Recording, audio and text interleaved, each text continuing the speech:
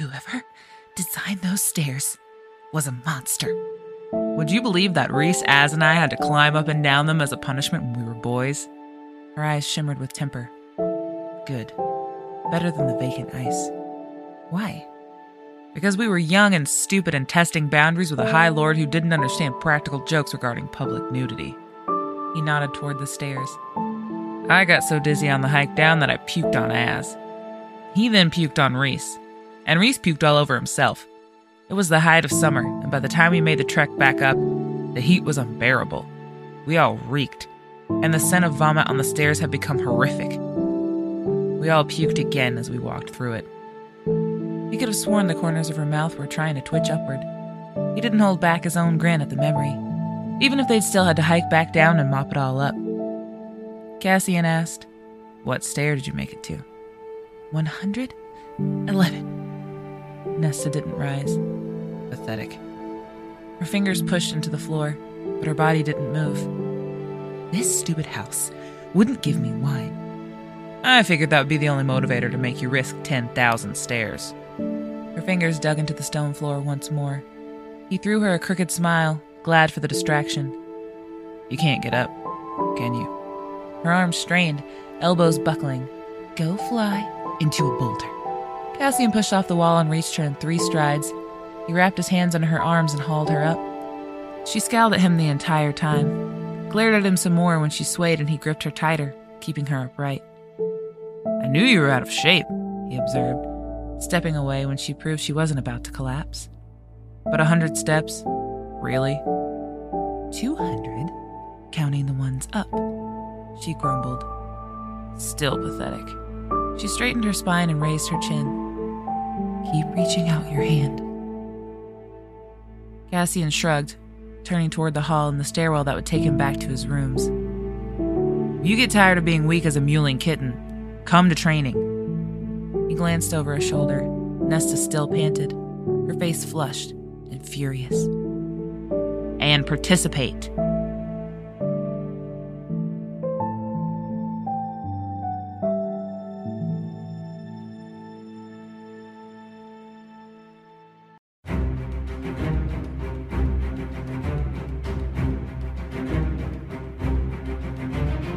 Welcome to the House of Wind Book Club. I'm Hannah. And I'm Amber. This is a fan podcast where we discuss our current book obsession.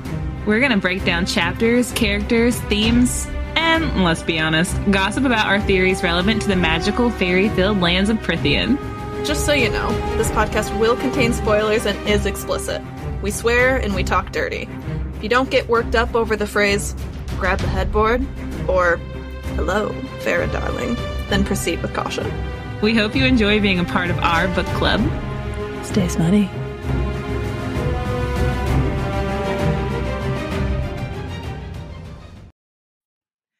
Hello, listener darling, and welcome back to another episode of the House of Wind Book Club, where we are currently freaking the fuck out because it is January 29th. I'm sweating. I'm full body chills and sweating and grabbing my face and hyperventilating. Today, midnight is the time, you guys. It is like January 29th for us. We're recording this. For you guys, it is February 14th. So we've probably all finished this Happy Flame of Valentine's Shadow Day. at this point. Oh my God! Happy Valentine's Day, listener! You beautiful listener darling. We hope your day is filled with chocolate and lots of love. Whether it's friendship, romance, whatever love you can find, hold on to it. I'm sure we'll all need it at this point in our lives after finishing this book. Oh. If you're interested in a little holiday spirit, I just finished, or like while I'm biding my time until I can freak the heck out about this new book, I just finished, or almost finished. There's a series of 6 little rom-coms, and they're like interconnected, kind of, not really, but they're called The Exception to the Rule is the first one. Oh my gosh, I'm totally blanking what they're called. Casey sent it to us. Oh my gosh, people. It's My on brain's... What? it's a screenshot, right? Yeah. Please wait. Please hold for book recommendations. It is. Can you find it? It's within. Oh, Doesn't going say through the our name. text thread is actually insane. The The Improbable Meet Cute. Yes. So sorry for the suspense there. It's called The Improbable Meet Cute. There are 6 volumes, and they're tiny, teeny little reads, taking anywhere from like 30 minutes to like 60 minutes to read. And they're just cute little Valentine's stories that are just, they're feel good, but they're like a little smutty. Not really. Maybe a little bit. But they're just cute. Like they just make you feel like kind of giddy in the best way. They're so cute. We're gonna need that. I'm gonna need that. I'm gonna be reading those probably directly after. Also, they're short, so think about how good they're gonna look on our reading challenges. Yeah. But yeah, those, and they're just, those look awesome. Yeah, they're very, very sweet, very, very cute. They're just fun. That's a good way to put it. They're just a fun little read. Yes. So good. That's buffer. Awesome. I can't wait to start buffer them. Between like other books, or if you have like after reading our Crescent City 3 and you just need like a cool down, those are great. They're fun.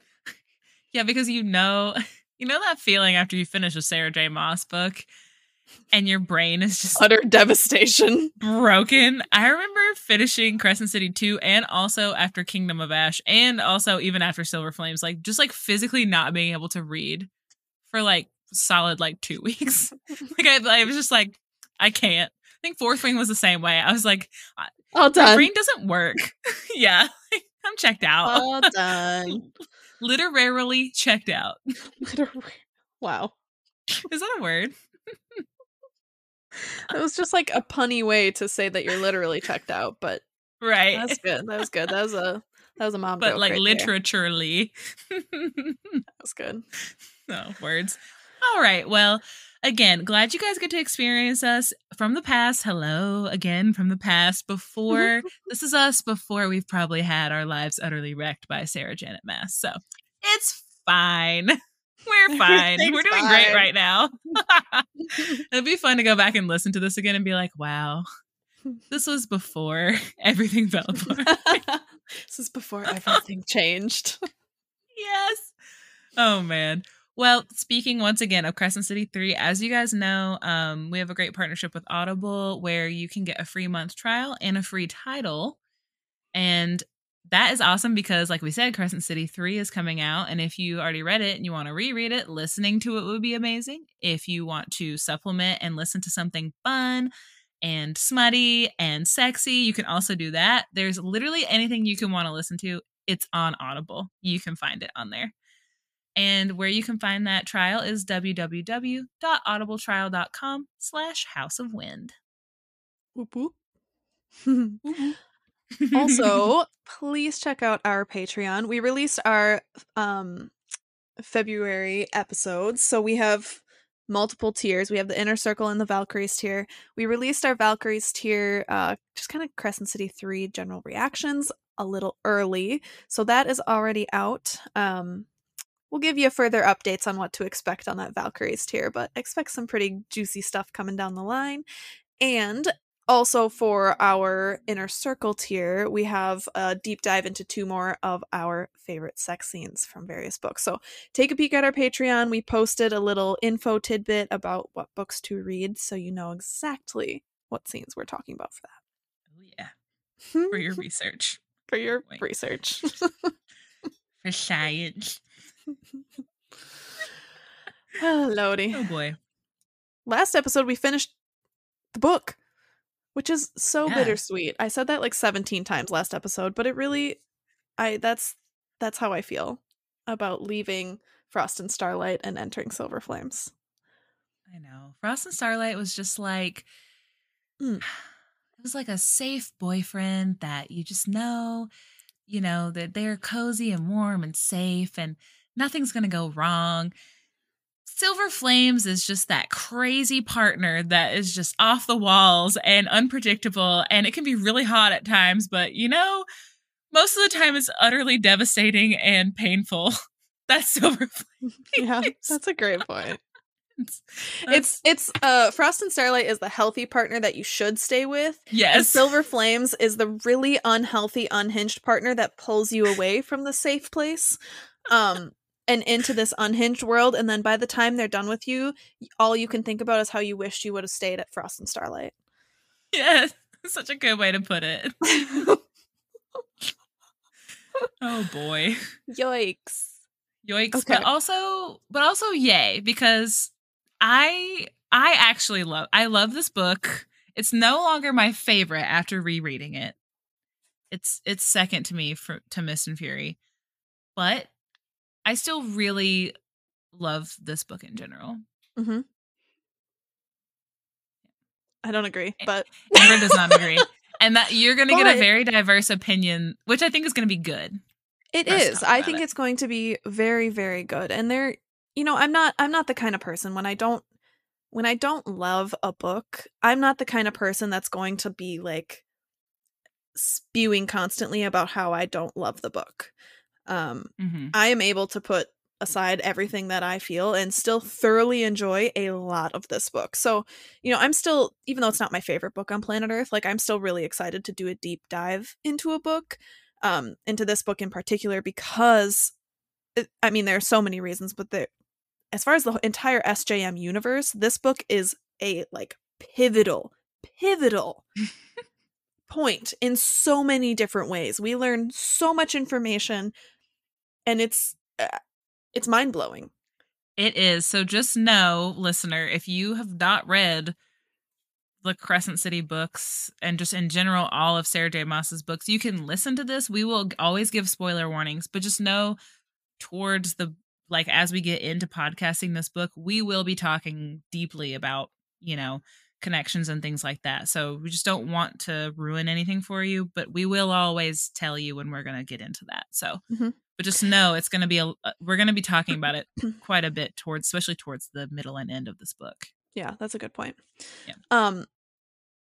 Also, so for this episode, we're actually going over the first 11 chapters. And the main reason we're doing that is because, quite frankly, we just kind of feel that the first 11 chapters are really repetitive. And as far as like where I'm at, I really want to focus on the moving forward parts. We've kind of done a deep dive in Frost and Starlight, not a deep dive, but we've talked about Nesta's struggles. We've talked about where Nesta is at mentally, and these first 11 chapters, we'll summarize them and we'll talk about them in this episode, but I don't think it's necessary for us to do a deep dive, because for individuals who are going through a hard time, it's not just like a snap and you're better, right? Ew. And Nesta is in this same exact boat. So, the first 11 chapters are kind of this, like, it's like she's stuck in a washing machine that's just like going around and around and around and around, and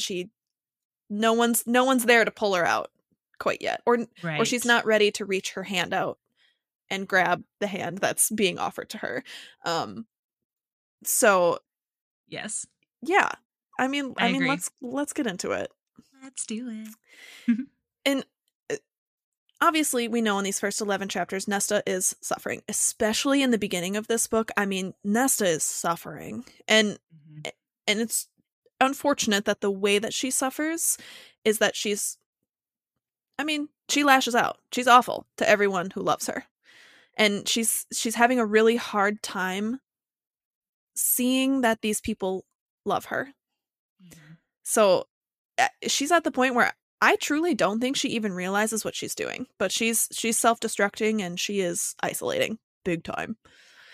Yeah, 1,000% she is. Yeah, and I think the worst, like the crux of what went from bad to worse, is when her and Amren had a falling out.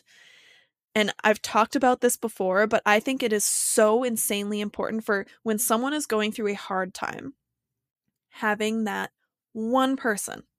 As long as you have one person who will always have your back and you always know will be there, if you truly need it, like as long as that person isn't being abused, right? Or that hand that's continuously reached out isn't being taken advantage of.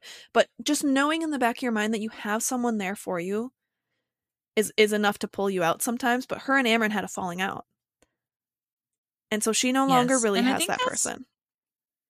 Yeah, I think she mentions, it's like her or Cassian that mentioned, like, after this falling out, like, things got noticeably worse. I think it might have been her, like, making a mental note of, like, this is where things really started to go downhill.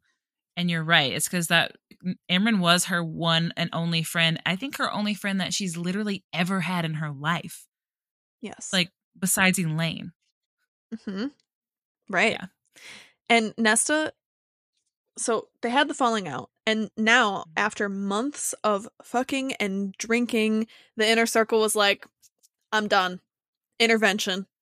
Mm-hmm. If you guys have seen How I Met Your Mother, they have the banner up and everything. We are staging a full-fledged intervention. And they look at her and they're like, Nesta. Yeah, they're like, homegirl, you have two options.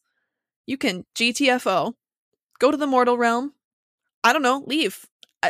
That's not what we want, but that's one option. Option 2 is the one that we want for you.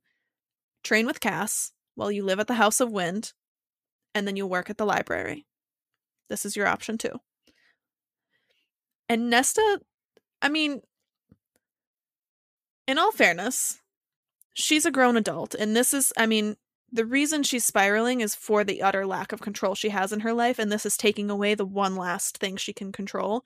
So I probably would have thrown an adult temper tantrum too, but at the same time, at the same time, thank God for this intervention. She needs this shit.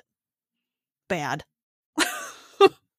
Yeah, I've seen it like from both perspectives, where I've seen people like, because this is a very controversial SJM book in terms of like if you liked it or you didn't. And I feel like a lot of people bring up, like, I've seen where people say like, it's not fair that, they essentially like forced Nessa, a grown woman, to do this. I do think there is an element though of, if she was doing this with her own money, in her own, like, completely separated from these people, then whatever, fine, do your own thing. But you're literally spending all of, like, it's on Reese's bill. They're funding this lifestyle for you. So I just feel like it just changes the situation in my mind, where it's like, I agree. That I feel like they have every right to be like, if you're going to keep living under it's like with your, how parents are like, if you're going to live under this roof, like, these are the rules, like, right. You can't just take advantage of our kindness, essentially, and giving you space and money. And this is what you did with it. Yeah.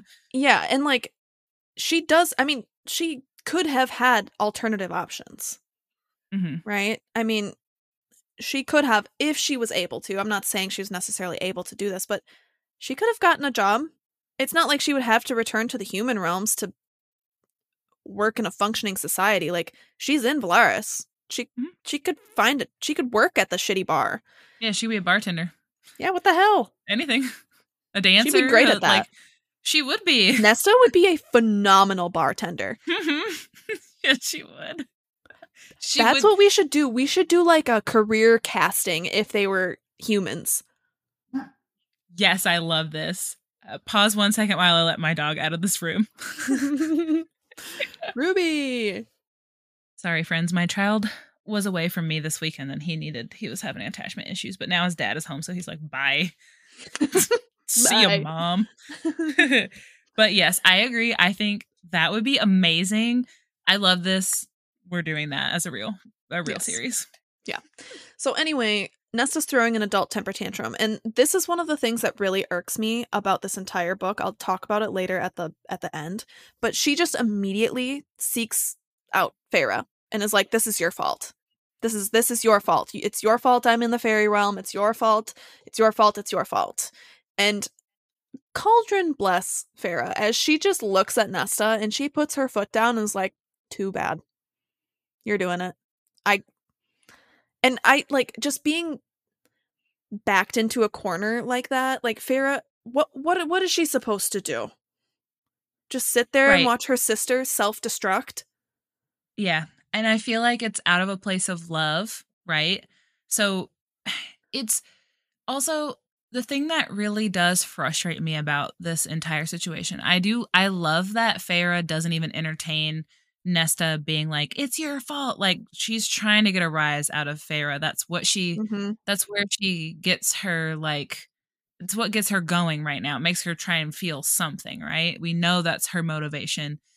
But it really upsets me every time Nesta goes into this mindset of it's Farah's fault she dragged me into this. And mainly because Nesta does this thing where she victimizes herself, and it's fine. You are a victim to a certain extent, Nesta. I agree.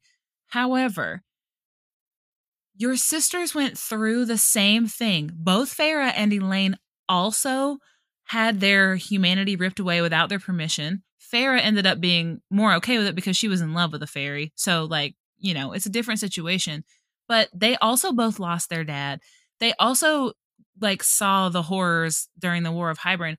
And I know everyone goes through different experiences that differently, but Nesta acts like they're all completely fine. She's just like, well, everyone else is just fine. It didn't impact them. And I'm just like, Nesta, like, what?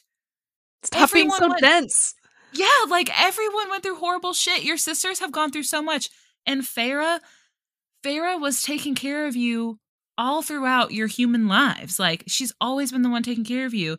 I just hate that, where she's just like, it's her fault. And I'm like, oh my God, that part really bothers me. I really had to go off on that. I'm sorry. No, I am totally with you, because the icing on the cake for me is because this is the part where Nesta starts pitting herself against Farah. Mm-hmm. And that's one thing. But to just add fuel to the fire, she gets into this narrative of Elaine's choosing Farah, Amron's choosing Farah, Cass is choosing Farah. Everyone's always choosing her. No one ever chooses me. Again, just falling to that victim mindset, and she's isolating herself further by doing this, by sharing this, like, vicious sentiment that she's mad that Farah isn't the one that's isolated. Like, she deserves to be isolated. It's the ill wishing on others that really just crawls and burrows under my skin. So it's interesting. Nesta is just a conundrum. She's such a conundrum. Yes, she is. Because I also, again, there are parts of her, and we will talk about this later on, that I very much identify with and see and feel, and I'm here to support and talk about, and we will. But there's just a lot where I'm like, oof, this is not looking good no matter what way you slice it. Yep. It's just not a good look. It's just bad. It's bad. It's real bad. I'm like, oof, Nesta.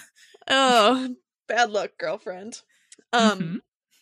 So fast forward a little bit, and Rhys and Cass are talking, and they're thinking back to what the bone carver said about Nesta. If you remember this is intense. Quote, yes. What if I tell you what the rock and darkness and sea beyond whispered to me, Lord of Bloodshed? How they shuddered in fear on that island across the sea. How they trembled when she emerged. She took something precious, ripped it out with her teeth. Nesta's scary. She's her power. I will say, I wish she would have had more time with her power, to, like, do a deeper dive with it, because she's cool. I mean, she's like, she's real scary, but she's cool. I had a thought today, Amber. I don't know if you'll agree with me with this. And it's not really like a true thing I believe. It's just a thought, like a little mini theory. Mm-hmm. Do you think that, in Lord of the Rings and in Harry Potter, like, when whoever's carrying the Horcrux or whoever is, like, carrying the ring, it, like, impacts them and their emotions, and it, like, amplifies their, like, deepest, darkest. Do you think because her power is, like, death, like, it's just festering what was already there? Like, it's just, and that's why it's, like, that bad? Yeah. Hannah, Do you think that? Maybe it's just because I desperately want to believe that this isn't, like, there's a reason that she was this bad, but I mean, that tracks. Yeah, it just was something that I thought about. And I know Nessa's horrible anyway. We've seen her as a human. Like, she's always But been she's not sassy. this bad. She's not this bad. This is like, and this is you're carrying the ring. This is you're carrying a Horcrux. This is your Ronald Weasley running away because you're a twat. Yep. And yep. And it gets better when she starts learning how to, like, use her powers and, like, you know, and get better in terms of, like, wielding things and blah blah blah. And yeah, so I don't know, it's just something that I thought about, and I want it to be true because I do overall I do love Nessa's journey personally. So, but I also thought about that and I was like, I wonder. I actually really, really like that, Hannah. That's brilliant. Because, well, think about, we go from her, and I feel like just in general, another thing with Nesta, not trying to get us off track here, but I just have a couple thoughts about her in general and just some of the things that she mentions.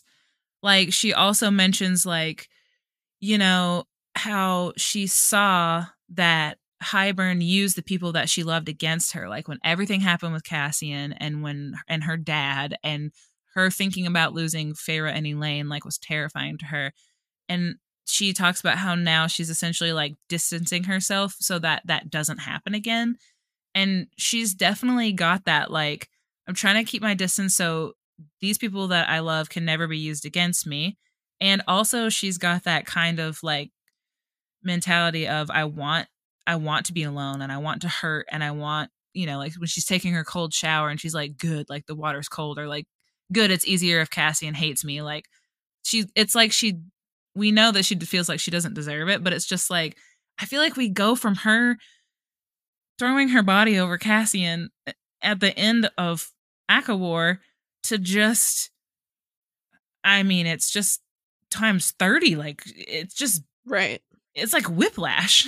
It really is. So I don't know. And I don't know how much of it is just regular old PTSD. And we know that those things are also, we will never belittle the mental health aspect of what Nessa is going through. We will talk about that. But today is just a general, you know, covering. But that's just my, like, thought that I had of maybe this could be like a teeny aspect of what she's going through too. Maybe her powers are influencing that. Fascinating. And I like that even more so because we know her powers are significant. I think at one point they're talking about, like, how her powers could, like, rival Rhys, and that's no small thing. And Rhys has mentioned several times, you know, whether this is, like, a moral thing or, like, the power actually almost being like a sentient being in yourself, of, like, kind of, like, acting on your malicious intent versus just feeling that or having that shoved in the back of your mind. Like, when you have that much power, it's always there. It's just a matter of, like, is it able to truly infiltrate through your moral code? And so no wonder. Oh, sorry. Go ahead. Go ahead. I didn't mean to interrupt you. But just no wonder they're trying to get her shit together, because also if she's unhinged and has these crazy powers that she has no control over and can come out when she's upset, and she's just getting more and more upset as time passes. Like, I also can't fault them for wanting to help her get things under control. Not even a little. She's a threat. Yeah, and I think this is kind of where the line gets really, really blurry again, because again, we're talking about war. We're talking about a court. If you are just an average Joe, you know, someone that isn't in power, doesn't have significant influence, or isn't surrounded by individuals who have significant influence, can we kind of let it run its course? And if you have, like, moderate amounts of power that could be controlled if it comes out, let's let it run its course. Do whatever you need to do, Nesta. Like, let me know. Like, let us all know how we can help you, and we will be there. But, like, your power is no joke. You could kill us all immediately. Like, and just because you can't control your emotions, or you don't have the capacity to address the powers in your body because of the way that you're feeling. So, and at this point in time, Nesta's too buried in this pain to even allow her power to surface. So kudos to her to being able to like stifle that down even through all of her big feelings, or lack thereof, quite frankly. She's a professional stuff it downer. She's a professional stuff it down. Yeah, it's just interesting. But we kind of pivot here because at this point in time, Rhys also tells Cass, it's like, guess what, buddy? I have a new role for you and you're going to hate it. You get to play nice. You get to play nice with the Mortal Queens, with Eris. Go hang out with Mor. It's going to be so much fun. And Cass is like, are you fucking kidding me? Politics, dude? Politics? This is not my strong suit.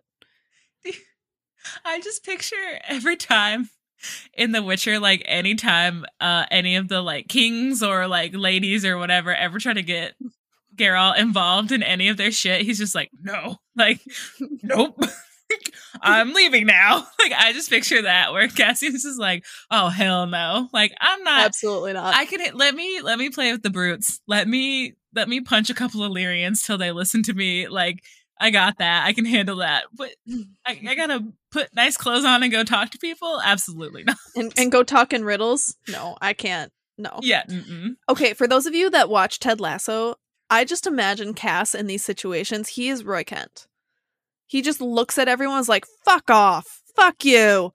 You know, he just like says it how it is, doesn't hold anything back, has absolutely no capacity to read between the lines or pick up on like subtleties in conversation. It's just Cass, you know?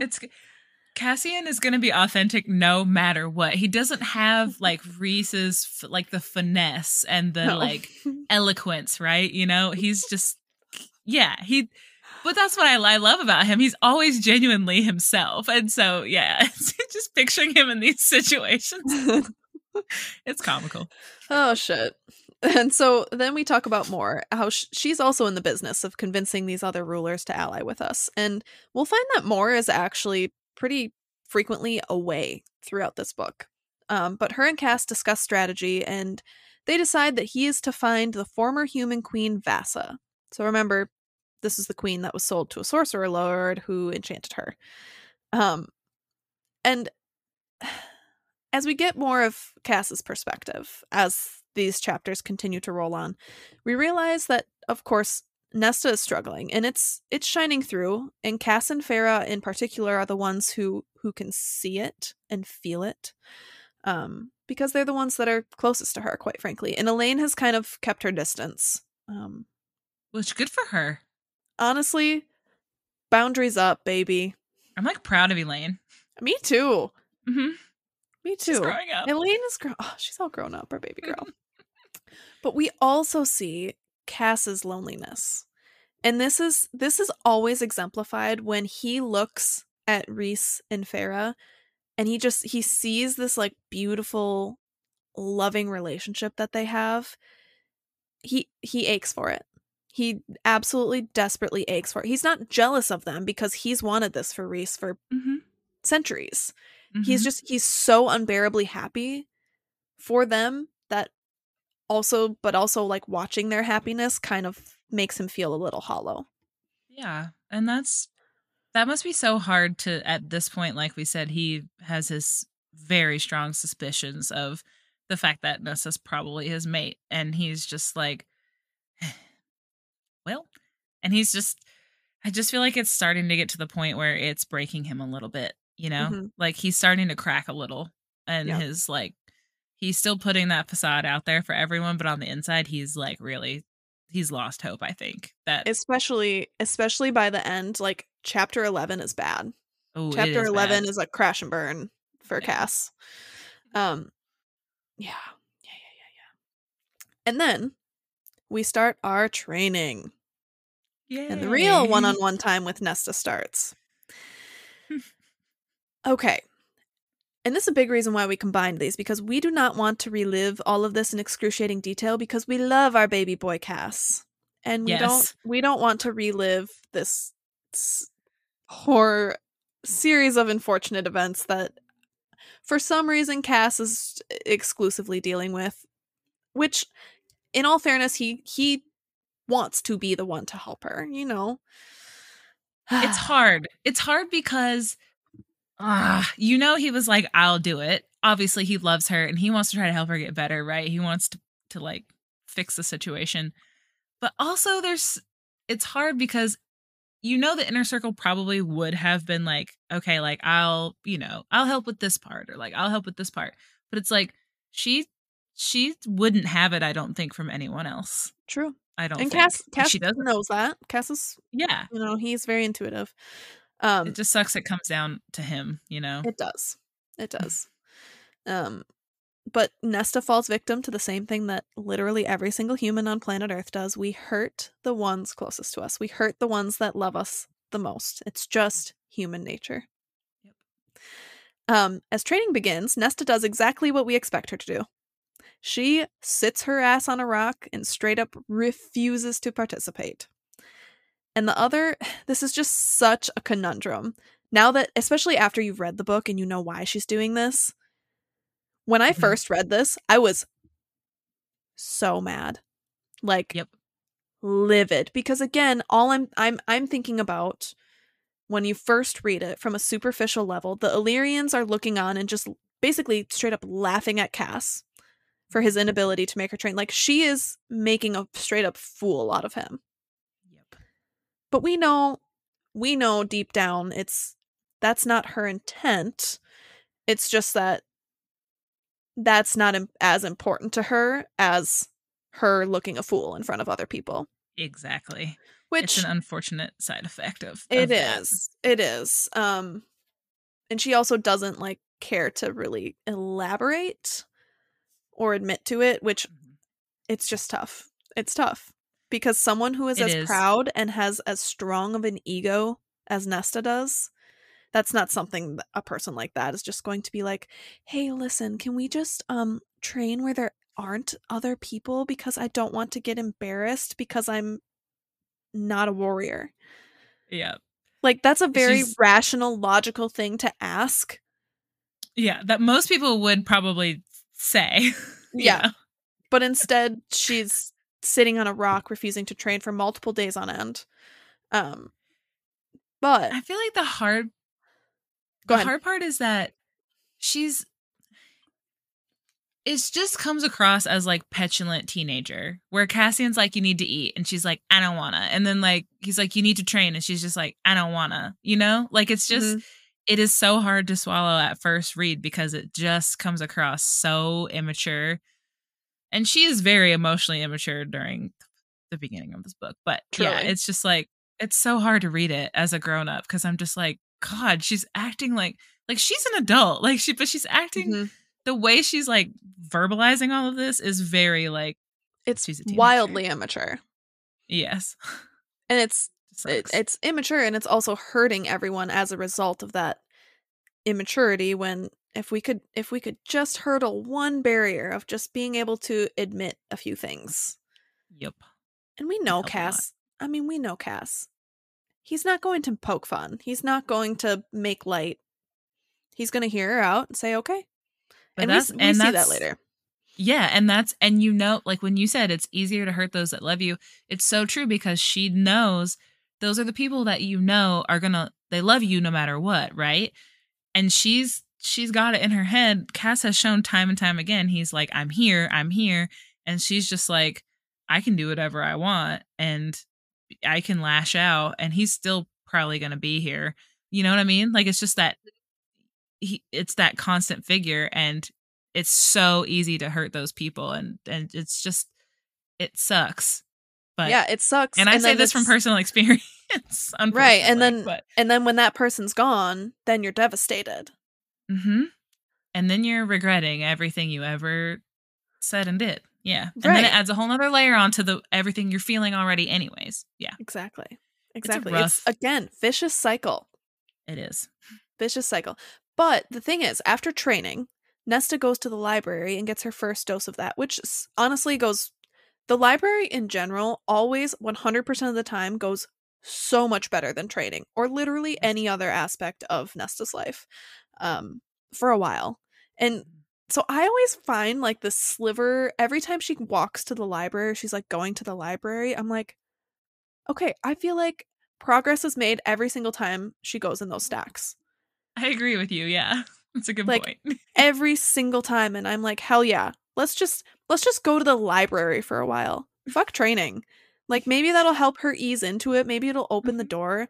Because I truly think like if I would have been the one facilitating this intervention, I probably would have done that first, and then Yeah. like eased into some training because I feel like training's a lot. But I don't know. That's me knowing what I know about what happens. Yeah. Like, I don't know if I would have been able to say like, oh, let's do that. Okay, so let's dive into the logistics. Right? This stuff doesn't really involve Nesta, but Cass goes on a little adventure, and Cass visits the band of exiles in the human lands. And poor Cass, you guys, poor Cass just keeps getting shit on because Eris is there. Of course, Eris is there, and everyone surrounding Cass is good at the game of politics. And again, this interaction is our first of just Cass in this political game, and he is just straight up not cut out for it. Nope. He's not. He's good at so many things, and he's a brilliant dude, but not at this. This is not his forte at all. No. I feel like this is the thing that individuals that have at least 25% Slytherin in them are good at. Yeah, there's some level of deceit to politics, as we know. I mean, right. Human experience has shown us that. But like, yeah, there's some level of, it is a game. It's a chessboard, and you want to win the game. So it's like, how do we convince others to work with us? How do we trade? How do we do all of that? You have to be able to talk the talk. Yeah. And also, I do find it kind of harsh to just send Cass into these situations where his job for centuries has been leading armies, and he's a general. And of he's Illyrians. Yes. A very different than the other people of Prythian. And not that he's not aware of, like, he knows the moving pieces of the game from, like, Rhys informing him. But I feel like it's just kind of like, it was just like throwing him into the deep end, I feel like. Yeah. Of just being like, go do this political thing. And he's like, okay, like being general of your armies, like, it's not okay. All right, I guess I'll try this. Yep. And it's kind of like the first instance of Cass being like, why? But also like something's going on. Like usually this would be something that Az and or Rhys would do. Yes. Or more, which we already have a lot of players on the board. Like, why? Just why? You know? And we know why, but... We know why. Yeah. There's a lot of shit going on, but... Okay, so I'm going to try to summarize this big chunk of info that we get about just like general background information. Number 1, Eris reports that several dozen of his soldiers went missing. Just a little side note there. That's really all he says. It's like, they went missing. I don't know. And then Vasa reports that the human queens are stirring, especially Brialyn? I think it's Brialyn. Brialyn? Oh, Brialyn. I'm gonna look that up. According to the audiobook, I know just as much as you do, but that's what the audiobook narrator says. Brialyn. Yeah, I'm gonna fuck that up. Yeah. Think of it like Bryaxis. But Brialyn. Brialyn. That's one of those words that gets all mixed up on my tongue. Yep. Brialyn. Like violin. Like violin. Yes. A violin. You play the Brialyn. Just like, okay. Perfect. I love it. Brialyn is the young queen turned old by the cauldron. And she especially hates Nesta and wishes to get her youth back. So like this woman is out for vengeance. She's got a score to settle. But wait. Oh, yeah. Let's add another really, really big player to the board. Koshi? It's Koshi or Koshe? Again, Koshi, in the book, like Yoshi. Audio. I like that. Koshi. Koshi like Yoshi. Tell me you have a speech impediment without telling me you have a speech impediment. I was gonna say your OT, your inner OT. I'm loving it. It's coming through. Yeah. So this is the sorcerer that imprisoned Vasa. He's the older brother of the Bone Carver, and currently spelled in a lake due to an ancient spell. Okay. And although he's trapped, he can still influence others. So he can like whisper sweet nothings into the universe to individuals. How about we not? And more good news. Brylan and Koshi, I crushed that, by the way. You did. Damn. Killing it. They're most likely working together. Mm-hmm. And Booty Hole Baron has also allied himself to them. What a fun little trio. Wow. This is fun. Like as if things couldn't get worse. This is fine. Everything's fine. Everything's fine. And I just feel like good. Like there's no one better to receive that news than Cass, because I can just vividly picture his reaction. Just being like, for fuck's sake. Right. He's just like, God damn it. Yeah. We just finished this one thing. Can't we have 5 minutes? Every single other individual would be like rather stoic and like just absorb that information. And I can just see Cass being like, oh, come on. Well, literally every other line in his inner monologue, when he does get big information, he's just like, fuck. Like, that's, like, again, this is why he reminds me of Geralt, yeah? He also reminds me of Chandler from Friends. Oh my god. Cass is Chandler. He's Geralt Bing. Chandler of Rivia. What? A chaotic mix of individuals. Wow. Oh god. He's so complex. Yeah. Oh my gosh. Wow. Yeah, wild. Okay, so that's kind of like the logistics of everything that's going on. So now, let's do a little deep dive into some more Nesta. Like I was saying earlier, Nesta is extremely frustrated with her lack of control in the entire situation. She's frustrated about her lack of a choice, but in this exact moment, she's frustrated that the house won't give her wine. So, homegirl decides to walk down the 10,000 steps to the city so she can drink herself stupid. But she only made it 80 steps. 80. Do you think SJM went on a stair stepper and was like, this is a good amount to really describe how badly like her body needs to be trained? Yeah, either that 80 steps or she doesn't understand. Because here's my other thing. As we're both therapists, you guys know this. The stairs go down. What is stopping Nessa from sitting on her ass and just plopping down each step? It's like, to me, magic carpet ride of your life. Yeah, to me, down the hardest. You go. Yeah, and like further on in the book, when she gets down like into the thousands and then she turns around and comes back up, I'm like, it's harder to go back up the stairs than it is to go. If your goal is just to go drink and not come back to the House of Wind, dude, grab a mattress and just surf down those stairs. Like it's just one of those things where you're like, when you add in a little bit of critical thinking, it's just kind of like, she's going down the stairs. Like, I never thought about that the first time around when I read it, but then going back to it now, I'm just like wait, grab a laundry basket.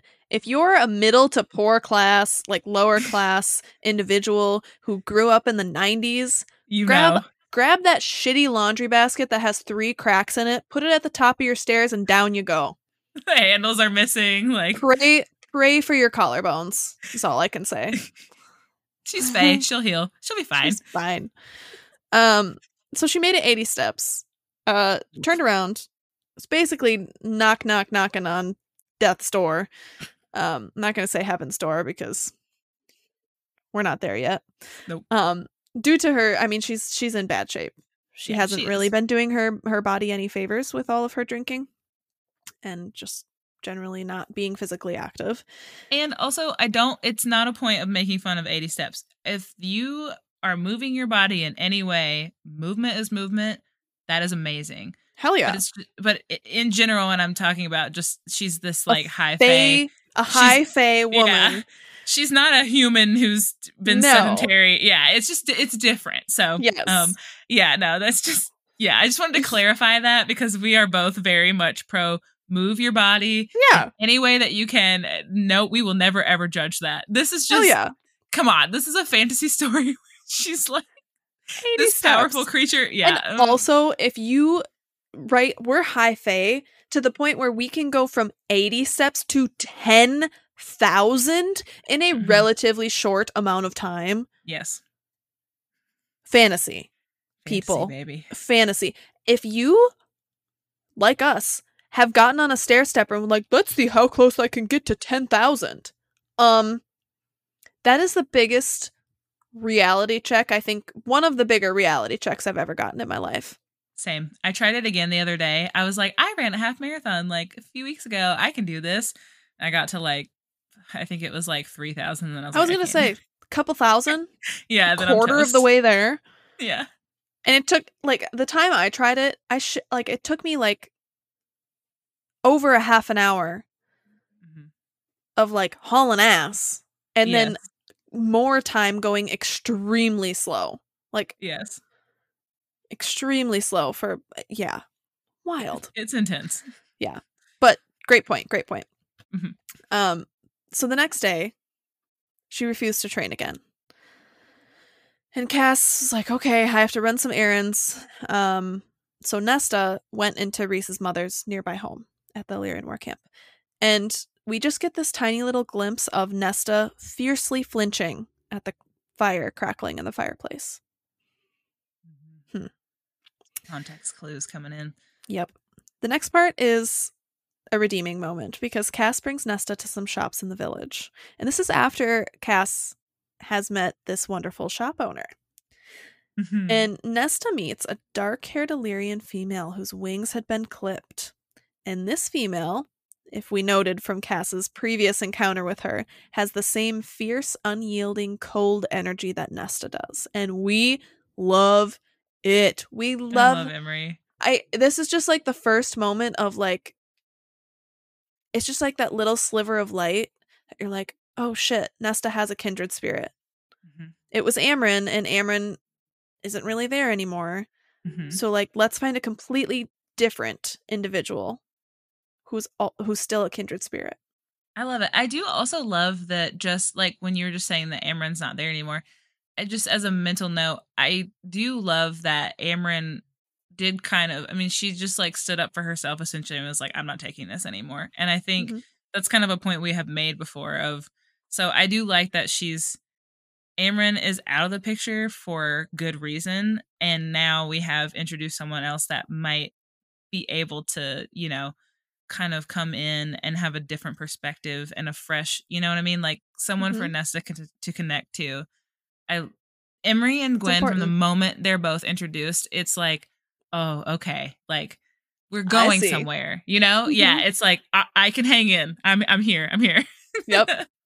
And so after she meets Emery, she returns to the library to work because the library is a part of the House of Wind.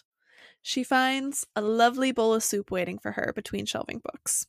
And she looks to the house and is like, I'm not hungry, and basically calls the house like a busybody.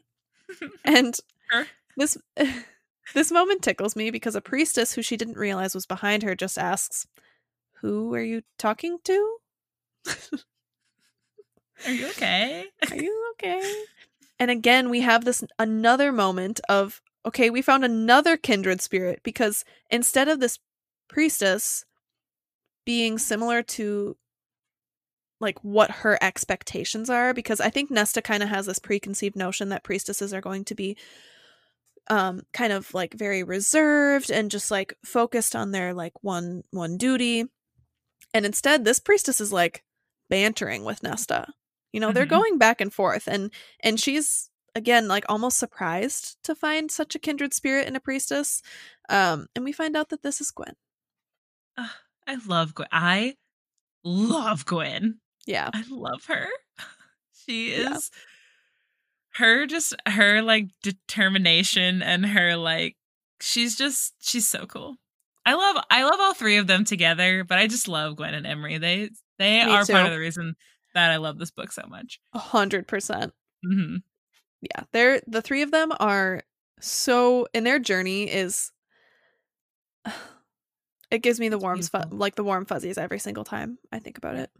Yes. So when Nesta returned to the house that night and Bread appeared, Nesta thanked the house and got a flickering of lights in response. And this is the first time that Nesta got like a straight up response. You know, obviously the house is sending her things like food and she's talking to the house, but at this point or before this moment, it's almost like she's just kind of like saying it to say it, and she just assumed it was magic. But now she's like, wait. Wait a minute. I'm not crazy. I'm just conjuring food out of nowhere. Yeah, also her relationship with the house is just the best. A few nights later, Nesta awoke from a particularly awful nightmare. And Nesta does this thing where when her thoughts get really, really loud, before she had the ability to seek anything out, I feel like the louder her thoughts, or the louder that whatever was happening in her mind was being, the more she lashed out, or the more she was unkind without realizing it. And now we're getting this this change in her coping strategies almost, whereas like before she would either lash out or go find someone to sleep with or drink. Now she's like, I'm gonna go do the stairs, which is kind of relatable. Yeah, I like when I had that really bad job in California earlier this year. I think I may have mentioned this before on the podcast. Like, I went to a gym that had a punching bag, and I ordered MMA gloves on Amazon, and I would go to the gym, and before I did anything else at the gym, didn't matter what I was planning to do that day, I went to the punching bag, and I set a timer for like 10 minutes. I played epic like film scores and like fantasy music, and I beat the shit out of the punching bag for like 10 minutes as hard as I could, taking breaks, but just 10 minutes. And then I would stop. If I needed to go more, I would go more. But that helped me not be unprofessional at work, and helped me be a better wife at home and friend and just general human, because it just, sometimes there are no words. Sometimes physical activity and punching something inanimate is what you need to do. That's fine. Mm-hmm. Yep. You know, or going for an intense run, going for a run, walk, anything. It can be so good for your mental health and just the way you interact with other people. So yeah. I do love, and this is another thing I love. Yeah, and it does a really nice job of kind of bringing you out of whatever headspace you're in and making you focus on your body. It's kind of one of the like key concepts of mindfulness. I mean, Nesta's still kind of using it in a not very controlled fashion, but she has the basics of it down, right? I'm getting out of my head and into my body. I'm going to focus on my lungs, on my heart, on my muscles, and I'm not going to focus on these roaring, consuming thoughts in my brain. We're going to let those settle, and maybe we'll think about those later. That's not where she's at yet, but we get there. We do get there. So right now she's just like, wine. Yep. This time, as she's going down the stairs, you know, we're kind of irrationally, we're like rage stomping, or like rage / just like despair stomping. Despair is a better word. And this time she gets dizzy, and she actually begins tumbling down the stairs. And these are steep stairs, right? And she's like tumbling. Blood is filling her mouth, and she's just like desperately clawing and reaching out to stop herself. And when she finally does, she is beat to hell. And as she gets up, she tries as hard as she can to ignore the mark her fingers made on the stairs. Yeah. On the stone slipping stairs. Out. Yeah. It's finding a way to ooze out. Yep. Let's try again, but Nesta continues. We're still a no-go. with the training. She sits on her rock while Cass does his training, and she's not so far gone that she can't appreciate what she's looking at. Woo! We appreciate it too. Thank you, SJM, for including the details in these scenes. I do love that she's just like, she's got her book, but she's like, what do we have here? Let's count the abdominals. So good. Yes. Lastly, Nesta sat next to Cass and Az, hoping for a quiet dinner, right? Naturally, as Cass and Az begin talking about Rhys, as one would when you're talking about stuff with the Night Court, the conversation turns as Nesta decides to share her opinions on how much she hates Rhys and begins calling him names. Like he's an arrogant ass, she's just calling him names for no reason. There's no reason to be saying these things. Read the room, Nesta. Yep. And obviously, Cass and Az do not appreciate this. Yep. And this spirals, and as Az is just like simmering and staring at her, Cass blows up. This is his breaking point. Chapter 11 is Cassian's breaking point with Nesta. He has tried so hard.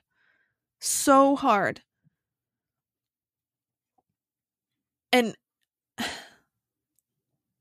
I don't know. I struggle with this, but when Nesta's like, I hate him. He's an arrogant bastard, blah, blah, blah. Cass just looks at her and says, good. He hates you too. Everyone fucking hates you. Is that what you want? Because congratulations, it's happened. Yeah. And although I don't think was right or a good thing that he said that, I do not think that anyone in this situation would have held out as long as he did before exploding like this. Definitely not. I agree with you here.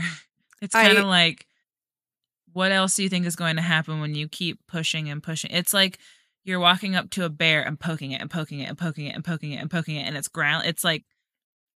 giving you all the signs. It's baring its teeth. It's trying to get its distance, and then you just keep poking, and then eventually it's going to rip your head off. Like, it's just kind of like, I agree with you. It's not ideal, but also this is so understandable. Like, I can see.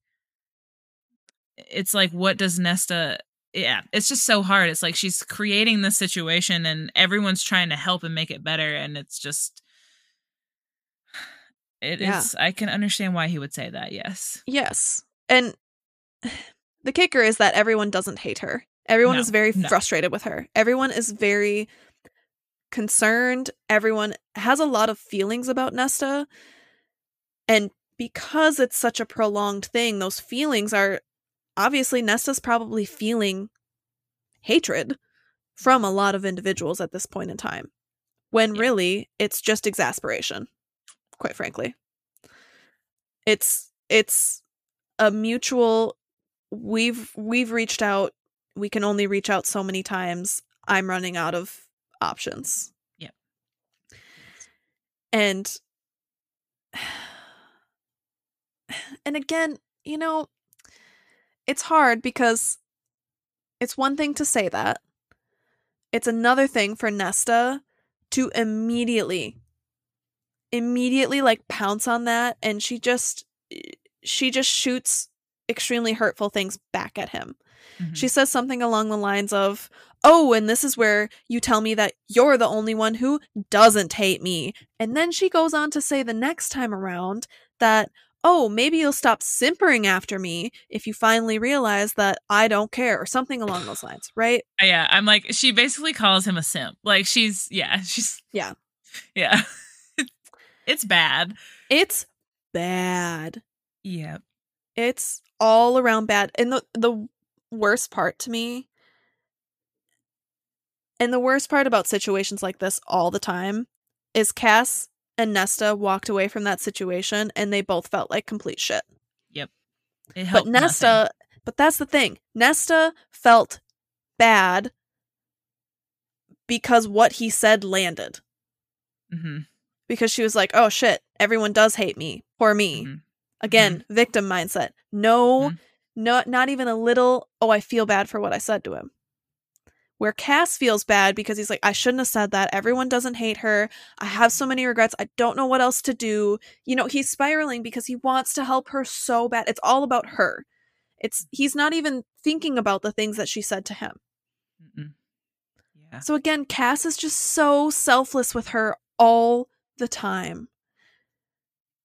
Yeah, this is like literally the one instance I think in this entire book where he's just like, besides like when he takes her off on the hike, that he's like, no, I can't have it anymore.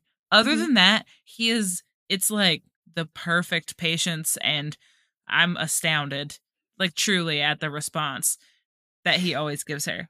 Yeah, and I think I'll go on a little bit about that maybe at the end, but one of the things is I don't think that's realistic. I do not think it is realistic for someone to be as awful as Nesta was to Cass, and for an individual, Cass in the situation, to just remain steadfast.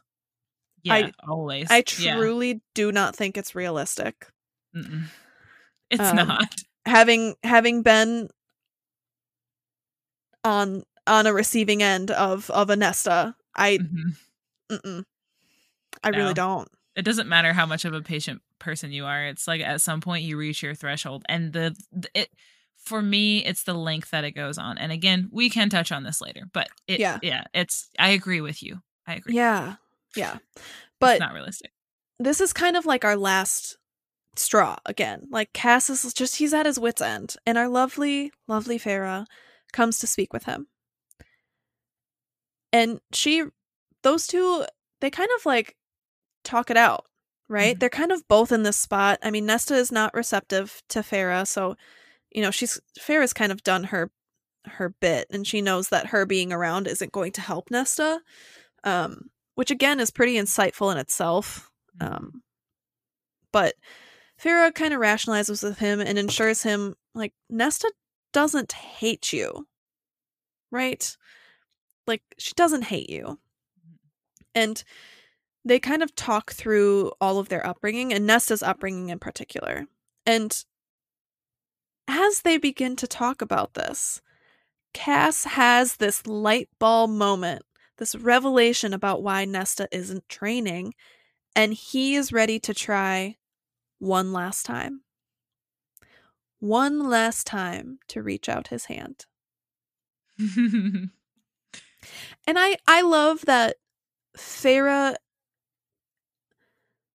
is the wise one in this moment. Farah has been doing this for Nesta their entire lives. Yep. So, of course, she is the one to impart this wisdom, even though she isn't the one that necessarily told Cass what was going on. She kind of provided the catalyst for Cass to then figure out how he could modify training to allow Nesta to be more successful. Right? And that's, I feel like that's a really interesting, a really important part of helping someone through a hard time is if you think that there is one way to help an individual, it may not be the only way. If at first you do not succeed, just try again. Try a different way. Try a different method. You know, it's a lot of people don't quite know what they need. Yeah. Well, it's like, I mean, we do this every day. It's like every patient that we have is not the same. Everyone has different motivations. Everyone has different learning styles. Everyone has different personalities. So yeah, I never approach every person the same way. Some people you can go in and give them shit, and that's what they need. You know, they need someone poking them in the ribs and being sassy with them. And other people need slow and gentle coddling approach, you know, like it varies from person to person. So I do love that he's kind of like, all right, it's that general mindset of his that, and Farah gave him those little tools and tidbits of Nesta to be like, oh, okay.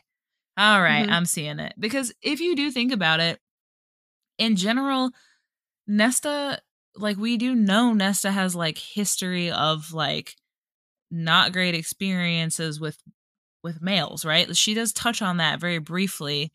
100% of her experience with the guy she was going to marry. And so she, as much as she's not going to come out and, she puts on her tough girl act, but I really think that does impact her too, of like, I don't think she likes being around men that she doesn't trust. And the Illyrian camps are full of them. Yeah, they're full of absolutely awful individuals. And that was the catalyst where Cass was like, oh, she kept saying, I refuse to train in that god-awful village. I refuse to train in that awful village. It's not I refuse to train. I'm not training in that fucking village. Yeah. Yep. So, it's just interesting. Okay. It was there the whole time. Okay, I'm going to get into my big thoughts about this book. And, okay, I'm going to get on my soapbox for a few minutes, mainly because I want to get it out of my system before we do a deep dive in this book. But rest assured, I'm actually going to follow it up with the things that I absolutely love and I'm really, really excited about in this book. But I want to say right off the bat, I have 3 reasons why this book frustrates me. Mm-hmm. The first reason is probably not what you're thinking. It has nothing to do with Nesta. The first and honestly the biggest reason why this book frustrates the hell out of me is I think SJM,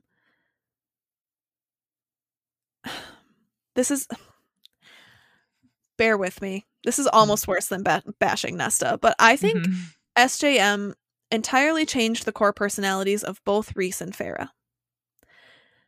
Like, I understand that we're in Nesta's perspective, so things are vastly different than if we were in Farah's or Rhys's perspective. But Rhys and Farah both do stuff in this book that they never, in my opinion, would have in Frost and Starlight or before. Yeah, it's very out of character. Most of the stuff they do in this book is very out of character. Crazy. It blows my mind. Like, even what we talked about, like, just a little while ago about, like, Rhys just, like, sending Cass off. Yeah. And, like, not even really talking about it. Like, that's not a Rhys. Rhys will do that to Lucian, sure. Sure. Yeah. Fuck off. I don't know. Yeah, he doesn't really care about Lucian. But Cass? Yeah. Someone he loves, yeah. No. Farah, this is the number one thing. Farah is almost portrayed as this, like, docile, weak thing. Like, that she's, like, scared of Nesta, or, like, she's scared of the responsibilities of being High Lady, or she's, like, cowering. And I hate that, because we have had so much time with her to build her up as the beautiful, wonderful, badass goddess that she is. Yes. Like, at what point in time has Farah given anyone the reason to believe that she is not strong enough to tolerate or tackle anything that happens in Silver Flames? Agreed. And, like, in that same vein, Rhys not telling Farah about the pregnancy? What the actual fuck? Yeah. That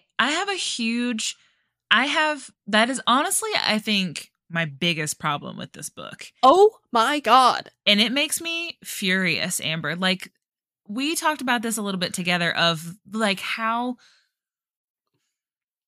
the whole shielding Farah and not telling her about the pregnancy feels like a very Tamlin move, but we're not acknowledging that. But it was bad when Tamlin did it, but it's okay when Rhys does it. Like, that's not cool. I hate it. I hate it. I don't like it. It's very icky. Again, like, to your point, it was not okay when Tamlin didn't tell her all the shit that was happening in the Spring Court that, like, very much impacted her. But, like, why did we not freak the actual fuck out when we found out that Rhys was the one keeping this from her? Yeah. It does not track to me. If there was a rationale behind it at any point in time, sure. Maybe I would give him the benefit of the doubt for, like, half a second. I'd still be pissed. But there were no good reasons. Nope. And honestly, this is something, I know we're soapboxing and getting it out now. I will probably still talk about this when this pops up, because it's just, Same. It's fucked up. It's infuriating. And I feel like this was the first time I really felt like SJM wrote characters out of character. Like we gush about her. We know she's super talented. We love her. This is not us, you know, it's just as a reader connecting with these characters that we love. It really did feel, it felt like a huge step backwards for them. And it was weird. Yeah. And it just didn't feel right.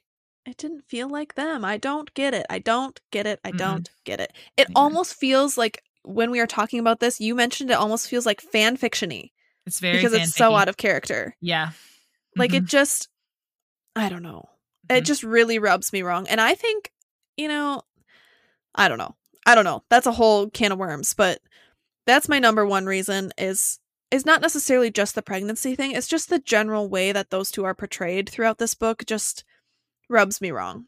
And just in general, like women are fragile when they are with child. Like Feyre, like I get it that Fey children are rare, but like, come on, she's Feyre Kurtzberger. Like, if anyone tries to fuck with her, especially while she's pregnant, like I think, like, I don't know, it was just a lot. It's a lot, and we will get into detail. But overall, yeah, that's honestly my biggest issue with this book. Yeah, it's a big no for me.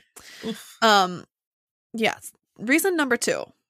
And this is something I've already talked about in Frost and Starlight, but I'll talk about in the things that I love about this book. I actually love certain parts of Nesta's mental health journey because I think, again, SJM does a remarkable job at talking through all of the deep, dark crannies, nooks and crannies that we don't necessarily want to talk about in ourselves, but maybe we can talk about it if it's portrayed in a character. Mm-hmm. You know? Yeah, it's one of those really, really beautiful moments that no matter who you are, you've had a moment or 2 or 50 of pulling a Nesta. You've pulled a Nesta. I've pulled a Nesta. We've all pulled a Nesta. For sure. And we've been able to learn from it as a result. Mm-hmm. And I love that. I truly think that more than anyone else's arc, that Nesta's is relatable. Oh, it definitely is. And that for me, like that was the biggest thing in this book was I got to the end and I was like, oh, wow. But it's to the level that it is where it gets kind of. Yes. And the level for me, like the drawing, like the line in the sand for me is her relentless cruelty towards others. And the fact that it's just so drawn out. And I understand, like, toward most people, right? If she wants to lash out at her sisters, if she's going to lash out at her friends, right? And she does that. But it's kind of like intermittent lashing out.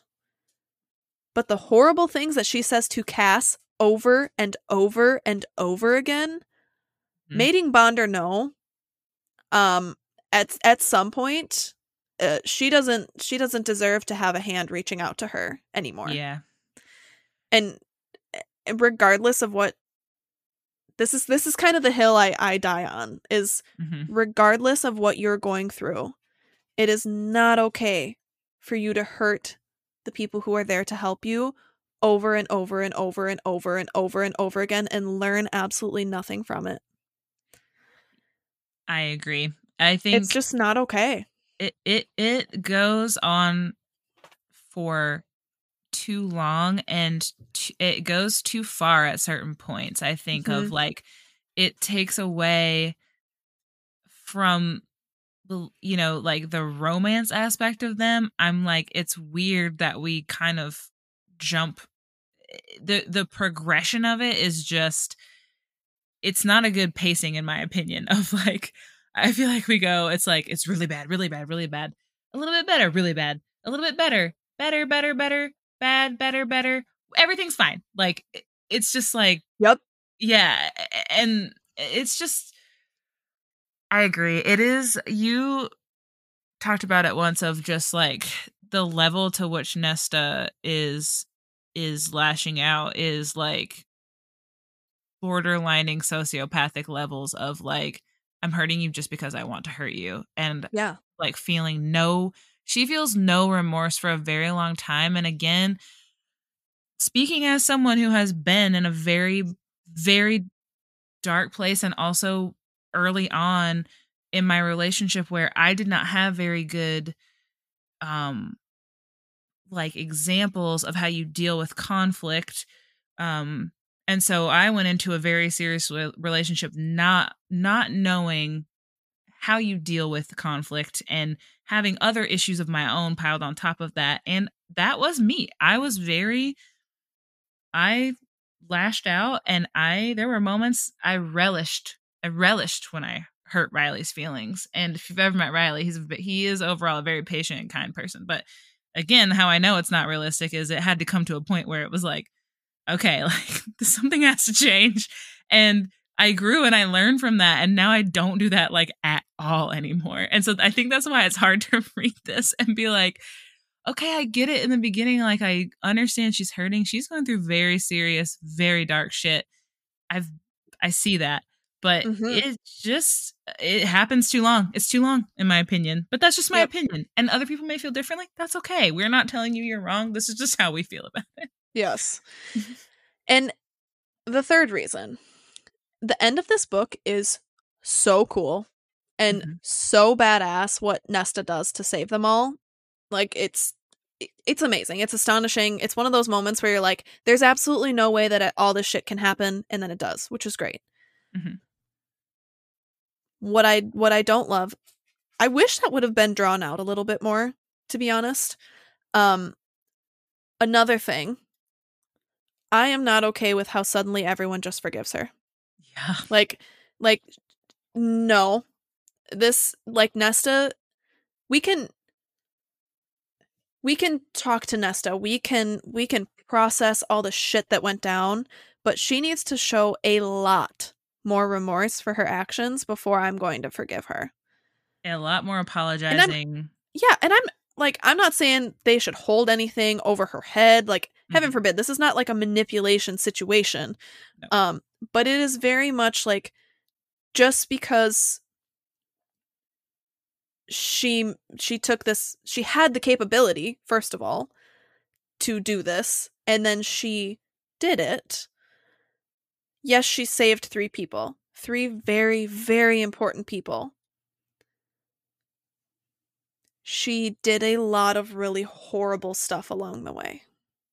Till literally the moment before all of that happened, basically. Yeah. Like, and there was like no like redeeming that. And I have beef with that. Like, that it just doesn't feel solidified. And maybe, obviously this is like an open-ended situation. Like, very much the next time again, remember, we're recording this on January 29th, people.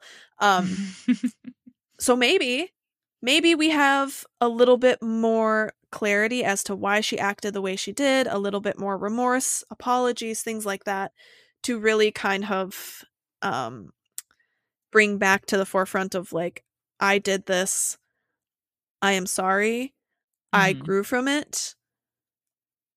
Like, now can we move forward? Yes. I feel like this is almost like, it's like the trope of 2 characters fighting, and then one of them almost dies, and then it's just like, okay, nope, everything's fine. Like, they get rescued, and then it's like, oh, we're just moving past whatever that was. Like, we don't need to address it. And I hate that. I hate that so much. And it's the same thing here. It's like, yeah, like, we didn't. Farah, it was a scary situation. She saved the day. Everything's fine now. We didn't forgive Tamlin as soon as he helped Farah, Elaine, and Az escape the Hybern camp. We didn't just forgive him. Bing, bang, boom. Tamlin's all better. It wasn't that bad. He's fine. No, we're still pissed off at him. He has a lot to answer for. Yes. Are we thankful that he helped us? Absolutely. Definitely. Abso-fucking-lutely. What a legend in that moment. Right? Same with Nesta. Maybe like times 10 in this moment. Yeah. So, like, right. Big moment. Right. Bigger than just like helping out of Hybern's camp. Like, we literally saved our 3 individuals. So that's great, but mm-hmm. you have some things to answer for. I agree. I also love your point. I never thought about this. I love your point of we don't get enough time with Nesta's powers. Like, she can't use them during the blood, right? She can't, like, and then the book, she gives them up right after that. And I know. I think that's the missing component. If we could have had a little bit less of her,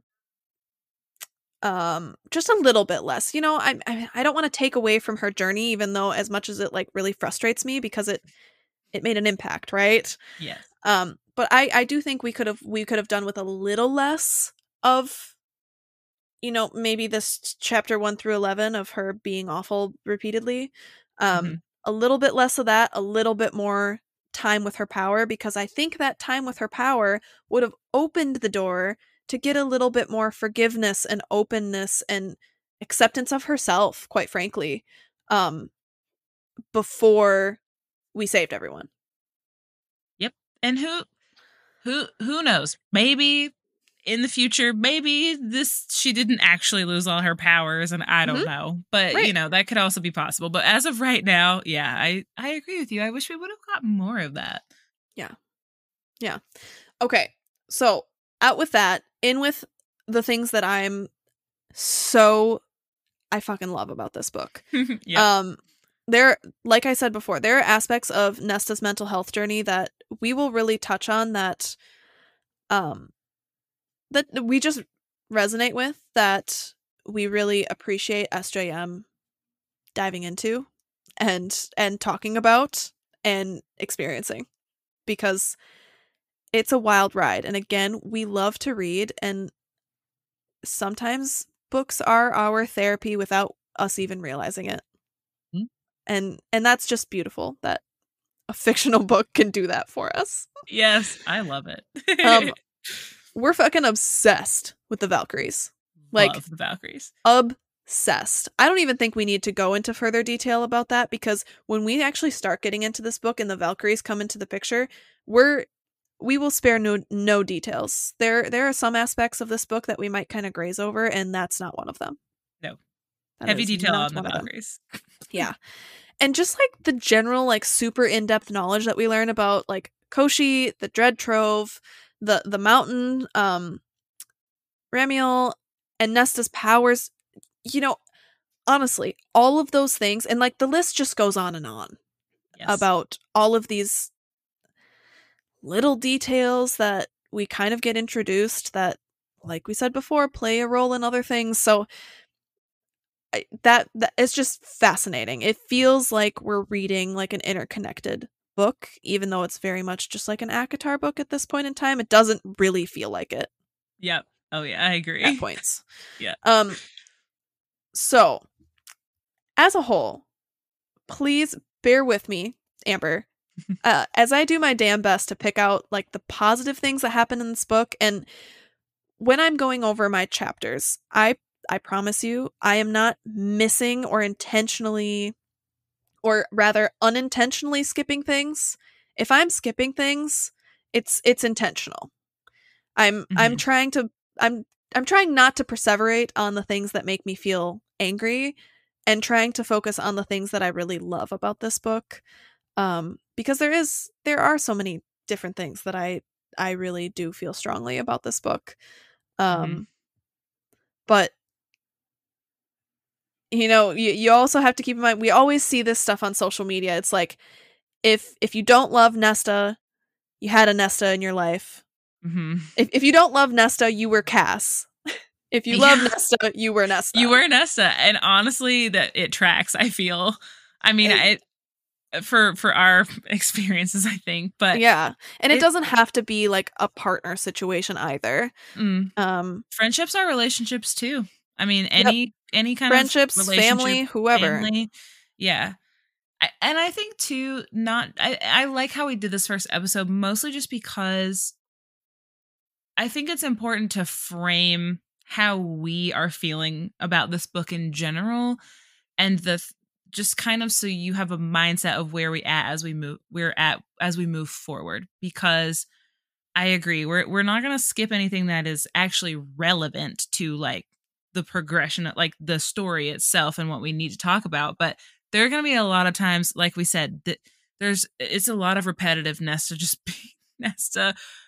And it just, for our own mental headspace, because you guys, we spend quite a bit of time like prepping for this podcast, doing the podcast.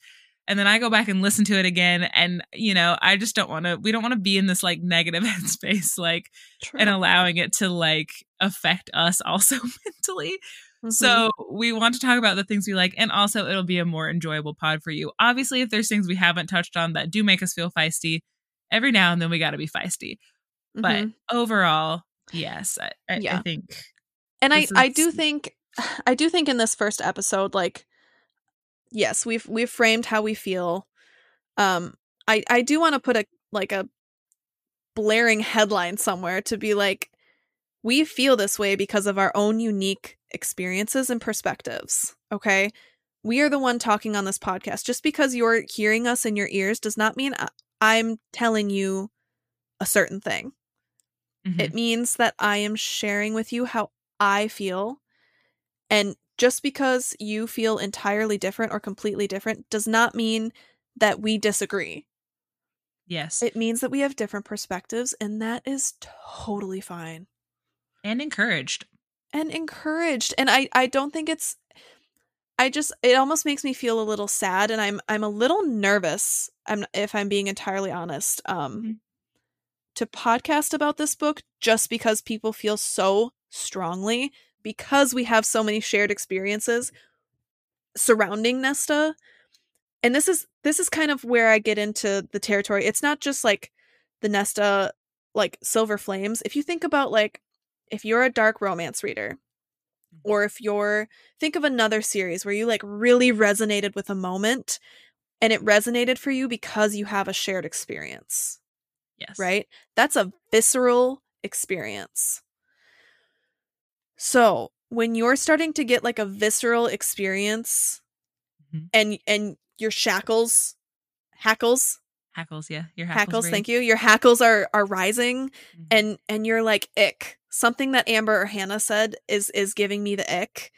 Pause it, fast forward, listen, we're not going to agree, and this is one of those books that we just kind of have to all accept that, and we have to kind of come into it with open ears and hearts and eyes. Yeah. So yeah, I think that's kind of like where I'm at. I think in this episode, we kind of walked on eggshells a little bit, as far as like repeatedly saying, just because I feel this way doesn't mean you have to. We're not going to necessarily give you that same thing every single time. This is your introduction right now, that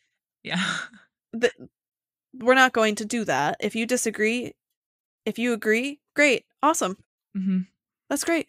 Yeah, and I think in general it's going to help, because we have very, very similar opinions on a lot of things about this book, but sometimes I think, and not really differing opinions, but just I think we interpret things differently sometimes. So I think it'll be like a really good way to show how, I mean, we're besties for the resties, mm-hmm. and like we disagree on things all the time, but we're like still best friends and respect each other's opinions. And I just think it's important to be able to do that, because we've talked a lot about like how book talk and just that space, Bookstagram, has become very much like, well, if you didn't like this, like you didn't interpret it the right way, or mm-hmm. I like this and you don't, so you suck. Like, we will never ever give off that vibe. I feel like you guys probably know us well enough at this point to know we fucking hate that shit. Like, true that. Yeah, like, and I think you just brought up such a marvelous point that just like made me feel a lot less nervous, honestly. And it's because those of you that are listening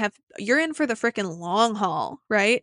You're not some like random internet person that's going to troll us because we said something that you disagree with. Like, obviously you know us well enough. We've talked to so many of you on various platforms that like we feel comfortable enough like having this conversation that like we can feel confident that we can meet you halfway, or we can have a very open-ended conversation because we're all humanized to each other, because it feels like we're one big family. We're not some like random stranger trolls on the internet anymore. Like, yeah.